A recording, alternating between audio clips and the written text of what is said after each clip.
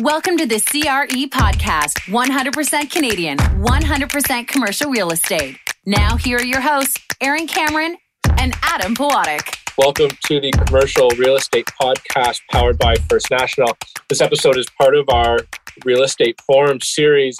I'm Aaron Cameron. With me, as always, is Adam Pawatic. A reminder to stay tuned at the end of this interview while Adam and I will do our after show and digest the conversation we're about to have. Our guest today is Rosa Lupo, who is a lawyer at Gowlings WLG. Rosa, thanks for joining today. Thanks, Aaron. Thanks, Adam, for having me. I said lawyer. Is it partner, or is that an adequate? I still am a lawyer. Yes, okay. For sure. What's the best title? Partner is. I am a partner there now. Yes. Well, so I apologize for maybe getting that wrong, but Rosa. We're not like doctors. You don't have to call us partner or not. Okay, good. Well, I mean, Rosa, let's just start with kind of your background. You know, obviously a lawyer, as we've clearly identified. But how'd you kind of end up in the law, practicing law, and what is your sort of focus in real estate? Yeah, thank you. So I've been a partner in Gowling WLG's commercial real estate group. I'm also the head of our Waterloo office business law department. And I'll tell you a little bit maybe about the firm and what we're about. Gowling WLG, it's an international law firm. We have over 1,400 professionals globally. There's approximately 700 professionals in Canada, and we have 7 offices across Canada.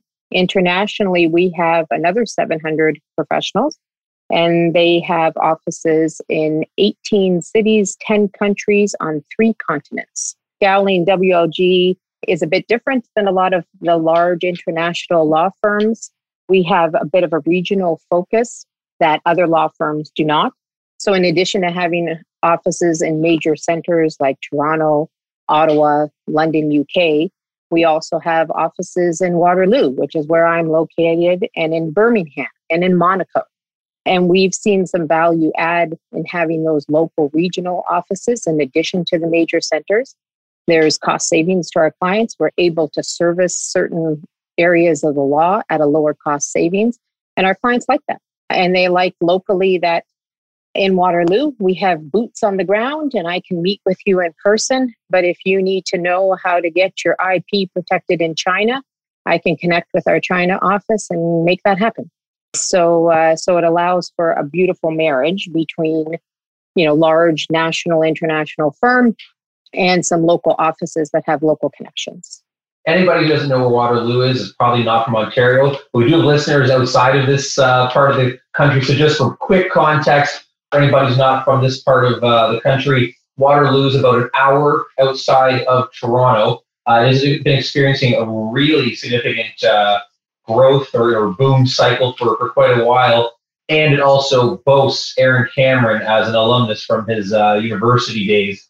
There's a few connections to that area. Well, and I know, Rosa, I mean, you're from the region, so correct me if I'm wrong, but it's really sort of a tri-city area, right? It's KW, Kitchener, Waterloo, and Cambridge. It's all kind of one continuous city, which makes it a really large sort of metropolitan area if you consider all 3 as one. I think that it's about over 500,000 in population between those 3 areas. And it is one continuous city. You don't know when you've crossed from Waterloo to Kitchener to Cambridge. We actually have partners in our office who the front of their house, they get a property tax bill for the front of the house from Waterloo, and they get a property tax bill from the city of Kitchener for their backyard. So actually it is a continuum. You don't know you're switching. So it's a very big population. And yes, Adam, we are still feeling the effects of Aaron having been here in his youth. Yeah. I leave a trail of destruction wherever I go.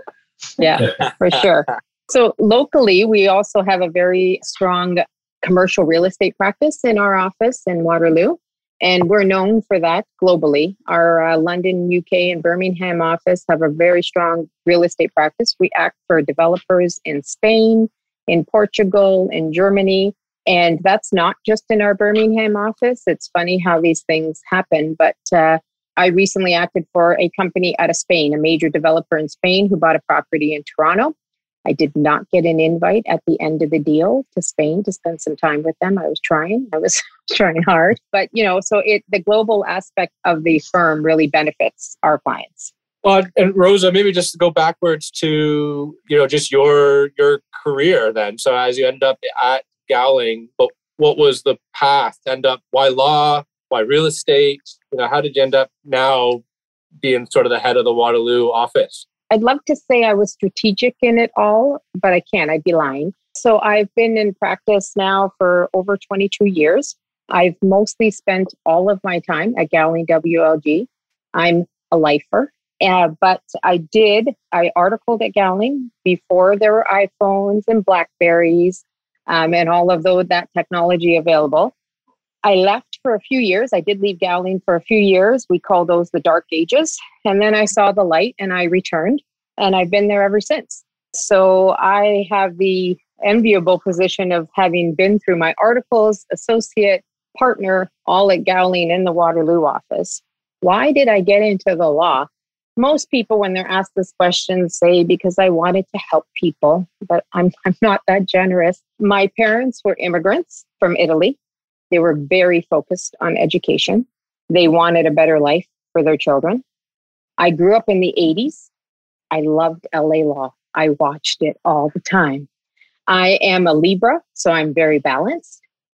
And I grew up to be a really strong arguer, and you had to be, because every Friday night I had to convince my immigrant parents that it's okay. I can go out Friday with my friends and no, I'm not doing drugs. So that took me a lot of effort and built up my arguing skills. And so why not law when it came to picking a career? So that's kind of how I ended up as being a lawyer. The dream of yelling, "You can't handle the truth" in a courtroom. I can see the appeal for sure. Yeah. So let's zero in a little bit here. I mean, because obviously this is commercial real estate, and you work with a lot of developers, and I know there's a lot of developers listening now. So let's talk about some of the structuring you do, some of the work you do with developers to protect their interests in deals. Because I know, as we mentioned at the start here, out in your neck of the woods, there's a lot of active cranes right now. Yeah, there's a lot out in region of Waterloo. It is definitely a booming, growing metropolis. We've just recently, I say recently, but it's probably about, as I get older, time condenses, but it is likely about 3 to 5 years ago, but we did get a light rail transit. And so what that translated into in this region is a bunch of development going up along that light rail transit. And the hope is that, at some point, I guess people live in the condos, they will have condo living, a lot of high rises, a lot of mixed use buildings have also gone up along the LRT. Condos up top, second level is offices, and basement ground level being retail and restaurants. And so you live, work, and play. We're all in the same place, and you're on the train and you don't have a car. So I think that was the dream. That's been really booming in this region. There's been a lot of condo developments. There is right now in the downtown Kitchener core, which is where our office is actually located. So it's the one I know the best because I visit. But there are at least 5 high-rise cranes right now. Last time I was at the office last week working on projects. So it is booming. And so my work dealing with developers is the full gamut. So I act for developers when they're going to buy vacant land or when they're going to amass a bunch of different properties and purchase several properties that are all adjacent to one another in order to amass them into one big development. I also help them when they're going to register easements with the utilities or an adjoining landowner. I help them with drafting their shared facility agreements. I will also assist when it comes to financing the project and then registering the actual plan of subdivision or registering the condo plan. I will assist my developer clients with that as well. And then we also act for them when they sell the individual units to homeowners. That's kind of the gamut of what I do with developers. It's soup to nuts, it's start to finish. And I think we're going to spend a bunch of time on that component of your business because I think it's an interesting, I don't want to say niche, but it's an interesting piece of just the condo development, condo delivery, unit delivery process that I think gets kind of overlooked at times. when Adam and I do these interviews with, developers, we're not necessarily talking about the nuances of delivering units and what that looks like and the risks associated. Rosa, just quickly before we get there, you do a lot of volunteer work and sit on different boards of charities and such, many of which are sort of focused with women's leadership, just women in law. Maybe just talk about your passion for that and what that means to you. Sure. Thanks, Aaron. It's interesting. There are lots of women in law. Our statistics are still not great when it seems that we lose women at every stage of the process. So some statistics, when you're graduating from law school, it's about 60-40 women to men. There's more women who graduate law school than men, as a matter of fact. Then when they article, you're at about 50-50. As associates, we're about 50-50. And then it's as soon as you start to get into the partner track that things start to waver and the numbers start to not be as great. So once you get into, there's two levels of partners at most large firms. There's an income partner and then an equity partner. An income partner hasn't actually bought into the firm and doesn't participate in the profits of the firm. They're more of a fixed income that they make. And so at income partner level, we are at about 40% women to 60% men. And then by the time you get to equity partner, we're probably under about 30% of women versus men. So at every stage of your career, we seem to lose a few women. And the reasons are pretty various. The reasons are we lose a lot of women in private practice to going in-house.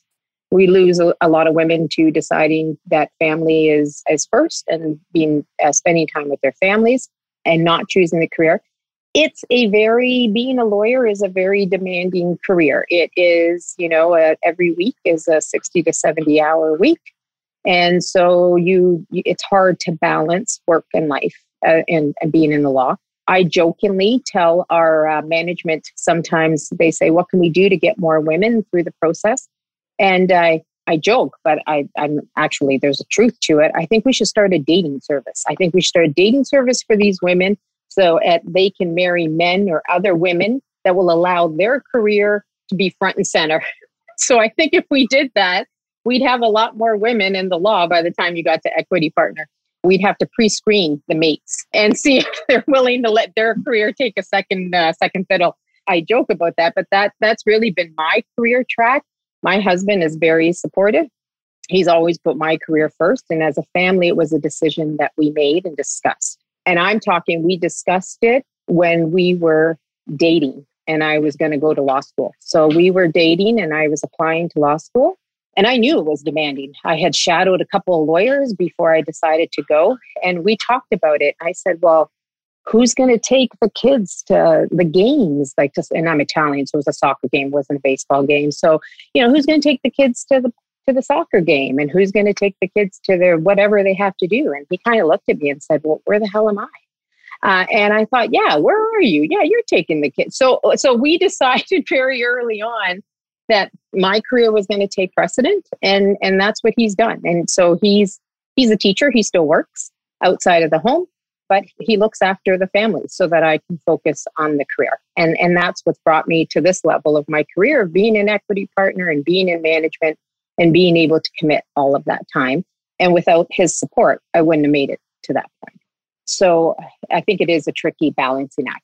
Yeah, and I totally do understand if you're having a high demand career in the household, it is really a team effort to get it there. There's something that Aaron and I have talked about before, and it's probably a good chance to ask you about it. You mentioned, of course, the drop-off rate in women at every stage of the process and where they might end up. But we've noticed a lot of people, when you talk to them, and we talk to a lot of people, obviously, in this podcast and in our job roles, is on the equity side of real estate or the developers, a lot of people have law degrees who are practicing just real estate ownership or asset management or something in that field. So what do you think creates that bridge from having a law degree, a couple of years into law or whatever it is that they decided to switch tracks and then end up on the other side of real estate? I think as a lawyer, we bring a lot to the table in that aspect because in a real estate business, you need to understand the land. You need to understand the dirt. And so if somebody has practiced for a couple of years and understands the risks, the benefits, the abilities of what they can do, a lawyer comes to the table knowing that, well, if I buy this larger parcel, okay, right now there's just an 8-plex apartment on it or something, right? But look, there's all this vacant land and they've got, 18 parking spaces, and I could actually take that and expand out the building, and I know I can get a minor variance, and I know I can change zoning, and I can do all those things and end up with a bigger complex and less parking space, which actually brings more money in. I think they bring that to the table, being able to think outside that box and know that they can do those things. And our analytics skills are pretty bang on. We can look at something and foresee the future what ifs, because that's what we do for a living. And so having that experience in our background, I think helps on the developer side and them going in-house. And I think the other thing is that maybe they initially leave because they think there's more of a work-life balance. I think they'd find it may not be when you get into that industry, because it is a grind as well. But that might be the initial attraction. I would also add, at least you correct me if I'm wrong, but just understanding ownership structures, tax structures, benefits of GPs and LPs and trusts, and you can get really complicated, ownership structures for tax benefits that I think is a nuance that you really can only learn through education. It's tough to pick that up on the fly, right? And that you get that with a law degree, right? Absolutely. You get it with a law degree. You definitely get it in practice, because I got to say, a lot of the stuff in the law degree is focused on litigation and not on the corporate side. But for sure, in practice, you get a lot of that, and you understand those different structures, and you get what happens with an LP, that the partners can actually run the day-to-day business. You get the fact of who the GP is, the general partner. You understand that the GP represents the interest of the LP, but that it's a separate entity and contracts on its own too, and can. So you understand all those nuances, which most people don't. Down to a lot of our clients. I have very sophisticated clients who are developing 700 unit lots and of homes. So these are not people who are unintelligent, but they don't know how to sign their documents, because I have to explain to them, no, the GP signs for and on behalf of the LP, right? Because they're not they just don't get it, right? Whereas we bring that all to the table. Yeah, and I appreciate that. Wish I could go back, but I'm too old now for any more education, I think. Let's transition a little bit. Let's talk about Tarion, because that's I think where we're going to focus a lot of our attention now, and just the nuances between unit purchasers. We're talking about condo development, unit purchaser, Tarion, and the developer, and maybe just define Tarion or explain what that is first for those that may be unfamiliar.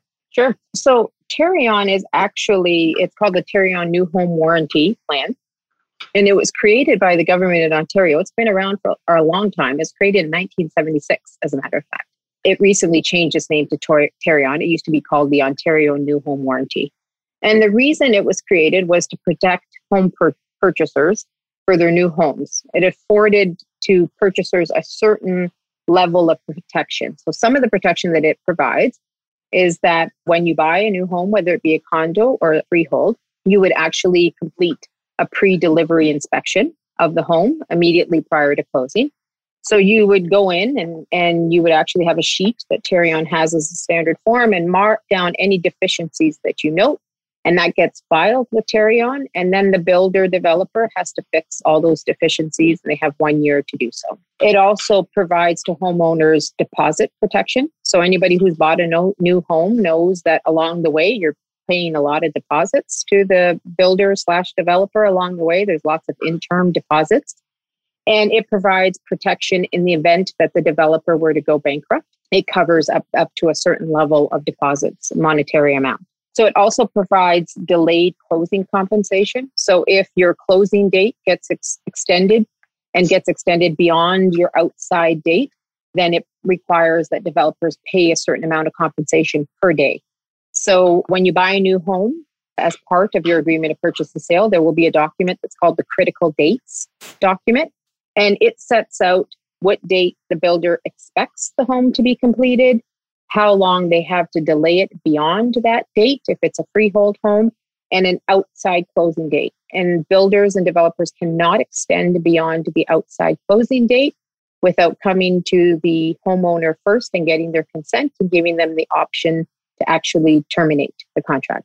If it is a condo, So critical dates also include a date for occupancy and a date for closing on the condo, because you occupy first for a period of time, and then eventually when the plan of condominium gets registered, then you actually close and own the condo. So from the period that you occupy to the period that you close, you're almost kind of renting the condo. You don't actually own it at that point. And then it also, the last thing that Tarion provides is warranties on the home itself. They provide a certain level of warranties for the first year of protection, and that's kind of basic protection that the house is built in accordance with bylaws and in a good workmanlike manner. And they also provide 2 years of protection on water damage and foundation issues. And then they provide 7 years of protection on structural defects. So that's kind of in a nutshell what your Tarion new home warranty gives you and how it protects home buyers. So can you share some of the messier examples you've seen where use of a Tarion guarantee got involved? I haven't really seen too many on the developer side because they don't normally call me because they kind of deal with that with themselves. But what we did have, so March of 2020 hit and COVID hit. And we had, our phones were ringing off the hook from all sorts of clients saying essentially, what do we do? The interesting part was for most lawyers, and they won't tell you this, nobody will tell you this, but for most lawyers, the answer was, oh my Lord, I'm not sure. Because we haven't been through a pandemic yet, right? Lawyers, the way lawyers typically work is when a client calls and says, what do I do in this scenario? We have a whole slew of, we've either experienced it ourselves, or we have a whole slew of case law and court decisions that tell us how we should tell our client to act that will be in compliance with what the courts have decided. There were no court decisions on COVID-19 or a pandemic or a global pandemic. And so a lot of our clients called us saying, what do I do with employees? What do I do with my office? And we were figuring that out ourselves. Now, we were the best equipped to try to give some advice, and we did the best that we could. And I think we helped a lot of clients through some tough spots. But one of the calls that we got from developers, a lot of our developer clients, was what do I do about closing dates? So if you'll recall, in March 2020, everything was shut down, including construction, residential construction, commercial construction, everybody was shut down. Everybody had to go home. As a developer, they're working towards these critical dates of when there's either going to be occupancy on a condo or there's going to be closing on the freehold. And now they couldn't finish the construction. And they also had this critical dates list that Tarion New Home Warranty requires you to have, which says, here's the date of your closing, here's how long I get to extend it for. And nobody knew what was going to happen or how long this delay was going to occur. And so when we got these calls, we did look into it for our clients. And essentially, Tarion New Home Warranty did provide a methodology for dealing with this. You could imagine that there would be other things that developers would have experienced in the past, not a global pandemic, but something like a strike or a shortage of supplies. And so they do have a method of dealing with it. And it's really an unavoidable delay is really what they call it. And so the way that we walked our clients through this is that they had to take very detailed steps in order to comply with Tarion, but there was a method to get through.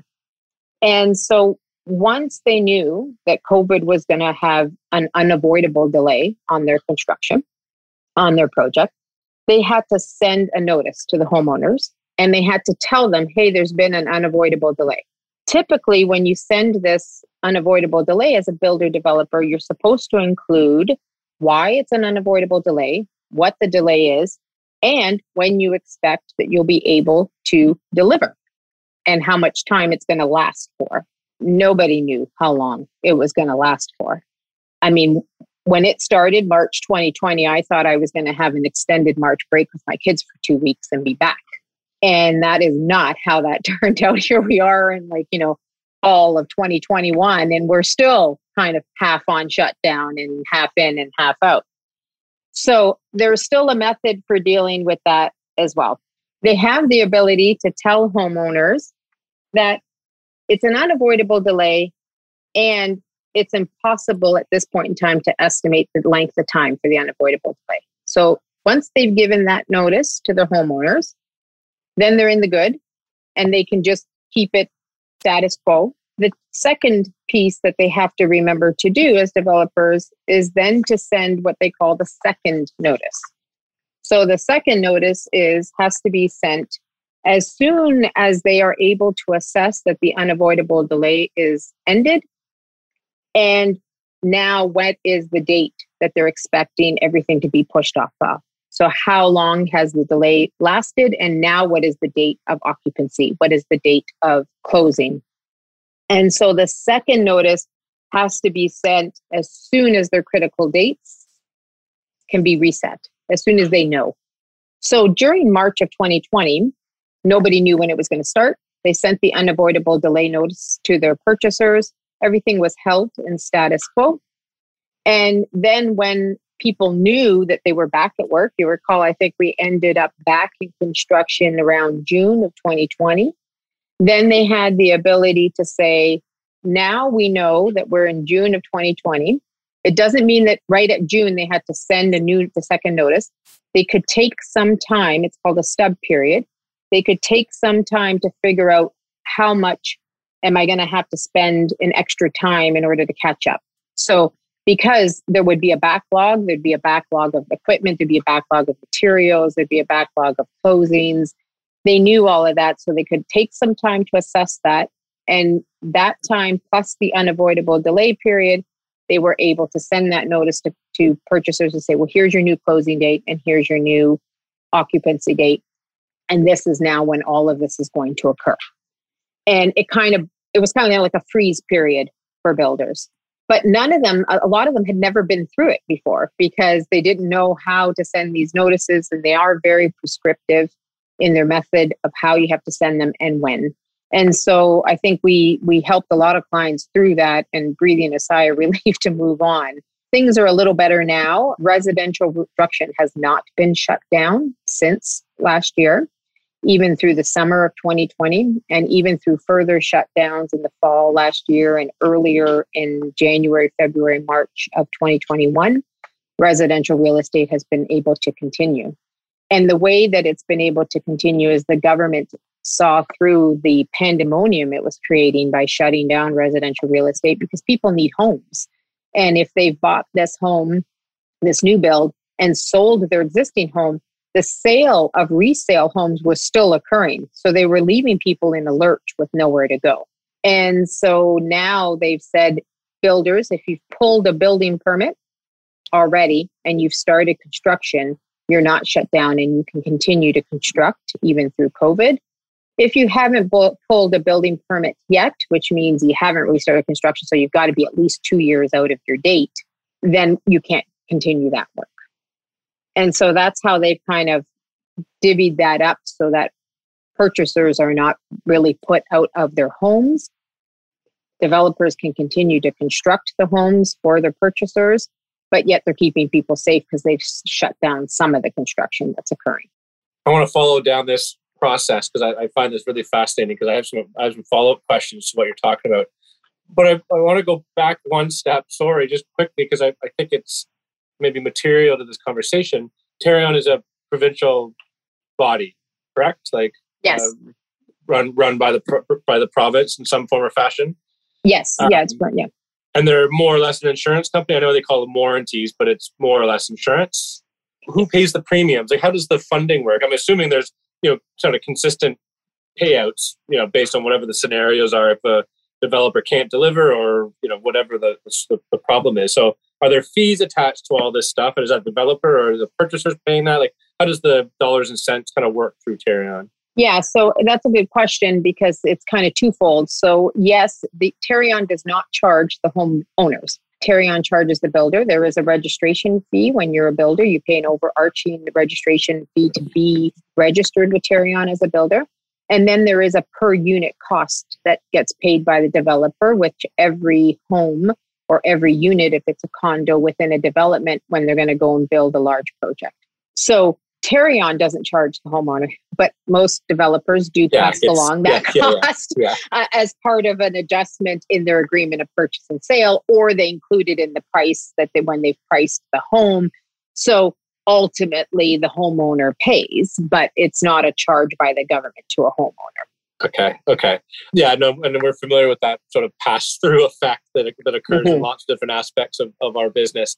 Before we get back to kind of the conversation about just the delays and the impact of COVID and maybe some other scenarios that we can think of, can you opt out? Like, what kind of control does a developer or purchaser have to say, you know what, like, just X out all the Tarion stuff in my contract. I don't need it. I don't want it. I don't want to pay for it.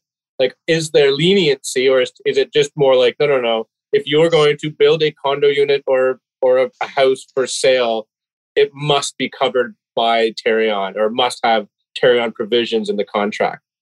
Yeah, for sure. The builder cannot opt out. So the builder can't choose to not be registered under Tarion. They are legally required for any new home. It depends on the level of the home. So if you are buying a custom home, and let's say, you're building a $2 million, $3 million custom home with a custom home builder, the two parties in that situation can opt out of Tarion. They can decide not to. Mutually agree to. Right. Okay. Right. And it's got to really be driven by the homeowner, right? Sure. And the only reason that they would allow that is because any coverage that Tarion has, because it has maximums, it has monetary maximums, is not going to cover the $2-3 million home. It's not going to cover that price. It has, and even on the deposits, it's a maximum of $20,000. Well, the deposits on a $3 million home are going to be way more than $20,000. And so the homeowner can opt out in that instance.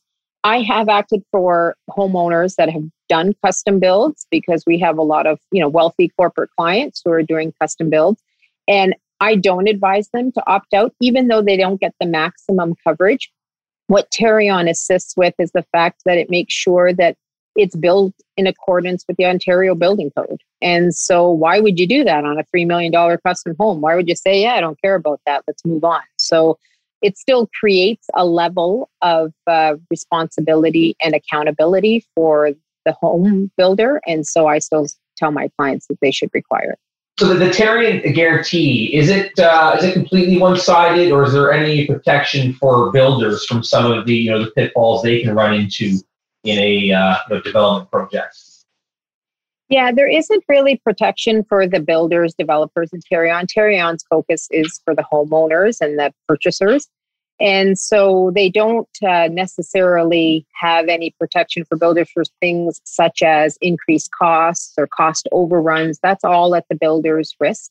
They do work very closely with builders and developers. I don't want to make them sound like ogres or anything like that. They definitely work with developers. They work with them through these issues.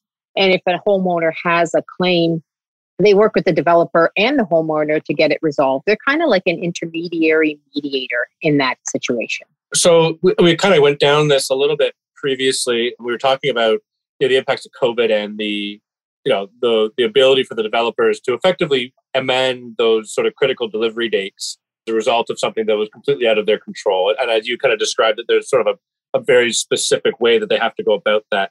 And let's say in that sense, I mean, this is maybe just quickly, if I'm a home buyer or whatever, the purchaser, and I say, you know what, like I don't really care, like, if COVID or not, I wanted my house a year and a half ago. I'm in a terrible situation, and I can't afford to wait another year and a half. So I want out. Am I allowed to do that? Or as a result of just the way that this it's structured through Tarion, if the developer does what they're supposed to do in the eyes of the law, I guess, or the eyes of Tarion for that matter, the purchaser is still bound by that contract and loses their deposit. Yeah, so the purchaser can't unilaterally get out of the contract so long as the time period that we're within is still before the outside closing date. So you remember I said that there's an expected closing date. Mm-hmm. And if you've missed that one, but you still haven't gone beyond the outside closing date, then the purchaser cannot unilaterally terminate that contract. If they walk away, they are in breach of the contract, and they may or may not lose their deposit. If they are beyond the outside closing date, though, that's when then the developer has to go back and get consent from the purchasers, and they have the option at that point to terminate. Now, that all sounds like it's really pro-purchaser, but it's usually not, because usually that outside date is probably 2+ years past the initial intended closing date. And the initial intended closing date, as anybody knows who goes and buys a new home, is usually about 1.5 to 2 years from the date you put your first deposit down.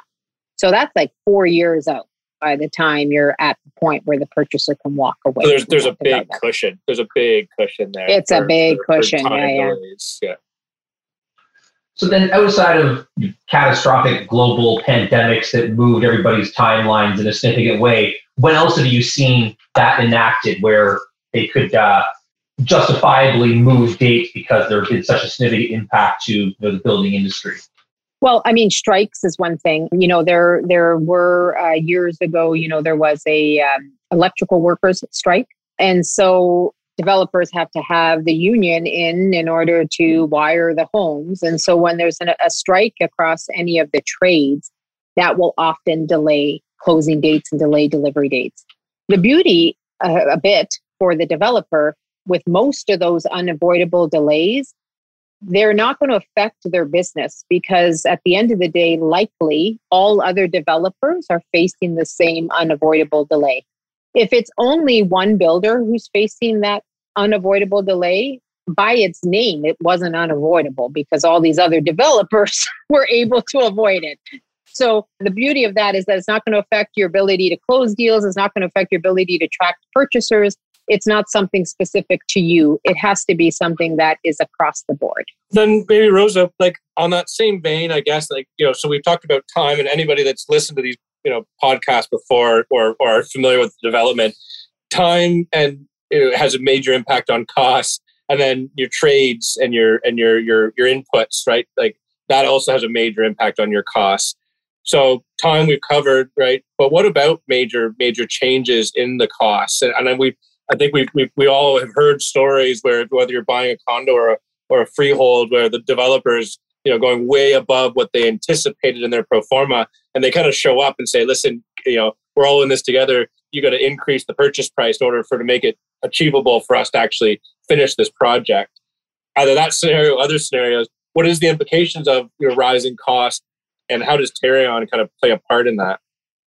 Yeah, so Tarion doesn't play a part in that, but for sure, I think what developers are going to face in 2021 and going forward is this issue of cost. So it's very true, Aaron, that is the next hurdle to overcome. The reality is that for most of these developers, the cost of lumber, the cost of steel, that's all gone through the roof. And we don't know where the top necessarily is yet.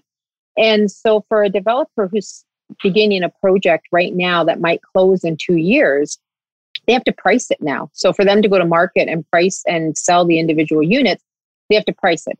And in order for them to price it, they would generally have a history of the cost of lumber and the cost of steel, and they would have an idea with all of their institutional knowledge of how much they'd need for that for each house and be able to calculate a price.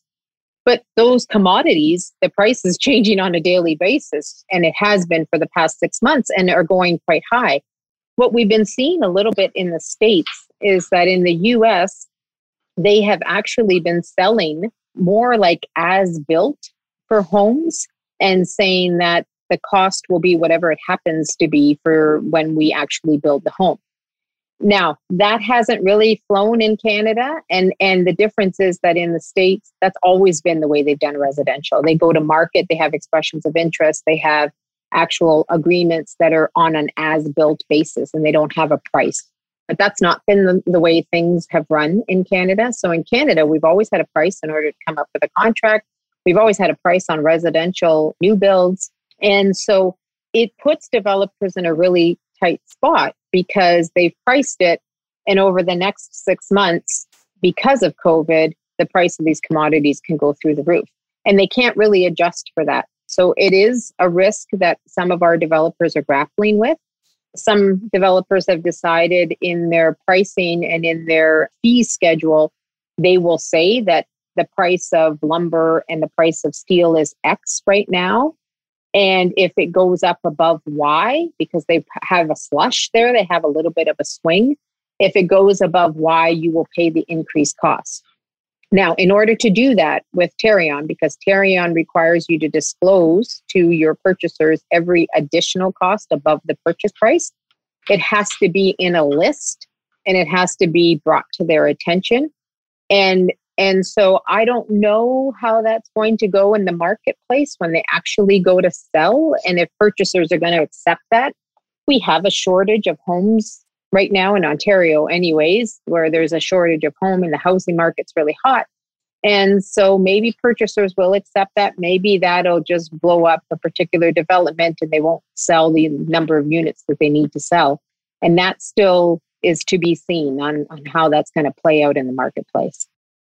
Rosa, I know we can probably talk all day about this, and I'm sure that it gets a lot deeper and more complicated what we've talked about today. You've done a great job of explaining it to simple lay people like Aaron and myself.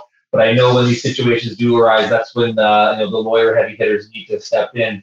But it was for me, it was great. I mean, I'm sure Aaron can comment on this too. But we know what Tarion is in terms of its role in the marketplace, but we've never done too much of a deep dive. This is the first time talking about the show. I thought it was super interesting, and anybody else that's kind of in the industry, not super hands-on development, that probably has a better understanding on as well. So thank you a lot for your time today, Rosa.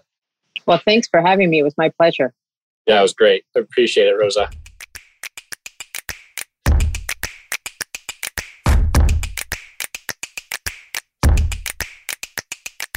Welcome to the Commercial Real Estate Podcast After Show, where Aaron and I discussed the conversation that just took place. So for this one, Aaron, I got to ask you, how much exposure have you had to Tarion in your career? Very little, other than just a general appreciation of its purpose to protect the condo purchasers, but basically nothing other than that. Yeah, I always do enjoy episodes like this where we get into a topic that you and I are not spending all day in our working lives focusing on anyway. It is nice to kind of explore new avenues. I was the same as you. I mean, you'll work on condo projects and aware of Tarion and know that it's there, but I've not done a real deep dive on it. And especially interesting too, of course, to get legal opinion on it. Well, maybe the next thing we should do is get a developer's opinion, but I did appreciate the succinctness of a legal opinion on all of this. And Rosa, clearly an expert in it. It was just fascinating just to hear her angle. My head's still kind of spinning, kind of wrapping around just the implications of some of the stuff that she was talking about. But great conversation. Smart lady, for sure. Yeah. One other trend, we spoke about it briefly in the episode, was disillusioned lawyers ending up in real estate. We've had a number of people on this show that when we do their backstory, starts out with, yeah, I was a lawyer, and then it follows something there that obviously led their path to real estate, not practicing on the legal side. Maybe there's a very good reason for it, but it does seem to be a common trend. Well, good communicators understand complex problems. I mean, it makes sense. Law is not for everybody, obviously. I'm not surprised. But I mean, there's still a ton of lawyers. You and I have come across 5 or 10 lawyers that have turned into real estate. There are tens of thousands of lawyers still out there that stay in the profession. So it can't be everybody. Yeah, I was not disparaging the profession as a whole, obviously. Many people do end up in it. And then I guess the other question we have for you, given that you spent time out in the neck of the woods that Rosa is from, you would have been living out in the Tri-City area how many years ago? 2002 to 2007. Okay. And when you drive through there now, how different is it? I mean, I know there's been a lot of development throughout that area. Is it jarring? Is it startling? Do you notice the difference? Yeah. Do you really see the way the city's evolved? I can't remember if I've ever told this story on the podcast before, but I had a very brief employment opportunity doing power washing of sidewalks in downtown Kitchener in the middle of the night. And I was just a summer student. I was a student at university living on campus. I think it was between like second and third year, third and fourth year. And it was well paying. I can't even remember. It was like 20 something bucks an hour, which was really good back then. But everything else was like 12 or 13, maybe. But it was like show up at 7 p.m., jump in a car, jump in a big truck that's full of water and power hoses, and then drive to downtown Kitchener and power wash the sidewalks as a contract with the city of Kitchener. You do that all night long, get back to the shop at 6 a.m. and stumble home and go to sleep and sleep all day. I lasted a month. Like, I'm pretty proud of myself for even lasting 4 weeks. But point of the story is we'd roll up to downtown Kitchener, at 10 o'clock at night and spend the entire night with these big giant, they're not hoses, they're like guns that spray water that could like cut your leg off if you did it wrong, washing the sidewalks and the stuff that would see, right? Like just really, really sort of, I don't want to be negative, but just characters that you didn't really want to come across regularly, doing stuff at 2, 3, 4 o'clock in the morning in downtown Kitchener. And that was kind of the environment back then. And I think now, if I was doing it at 10, 11, 12 o'clock at night, whatever, there'd be people on sidewalks coming out of restaurants and enjoying themselves, eating ice cream. It was a ghost town 20 years ago. And now the vibe downtown is just awesome. It's just totally revitalized. And it's continuing to do that. I know the development pipeline out there will continue. So even people that are seeing it now, if you go back 10 years from now, it's going to be yet another massive shift, emblematic of the entire region where everything's just being developed, built, and improved. It's good to see. Thanks for tuning in. Until next time, stay cool. Thank you for listening to the CRE podcast. The information from this broadcast is not to be relied upon as financial investing, professional accounting, or legal advice. First National Financial LP holds Financial Services Commission of Ontario license number 10514 and 11252.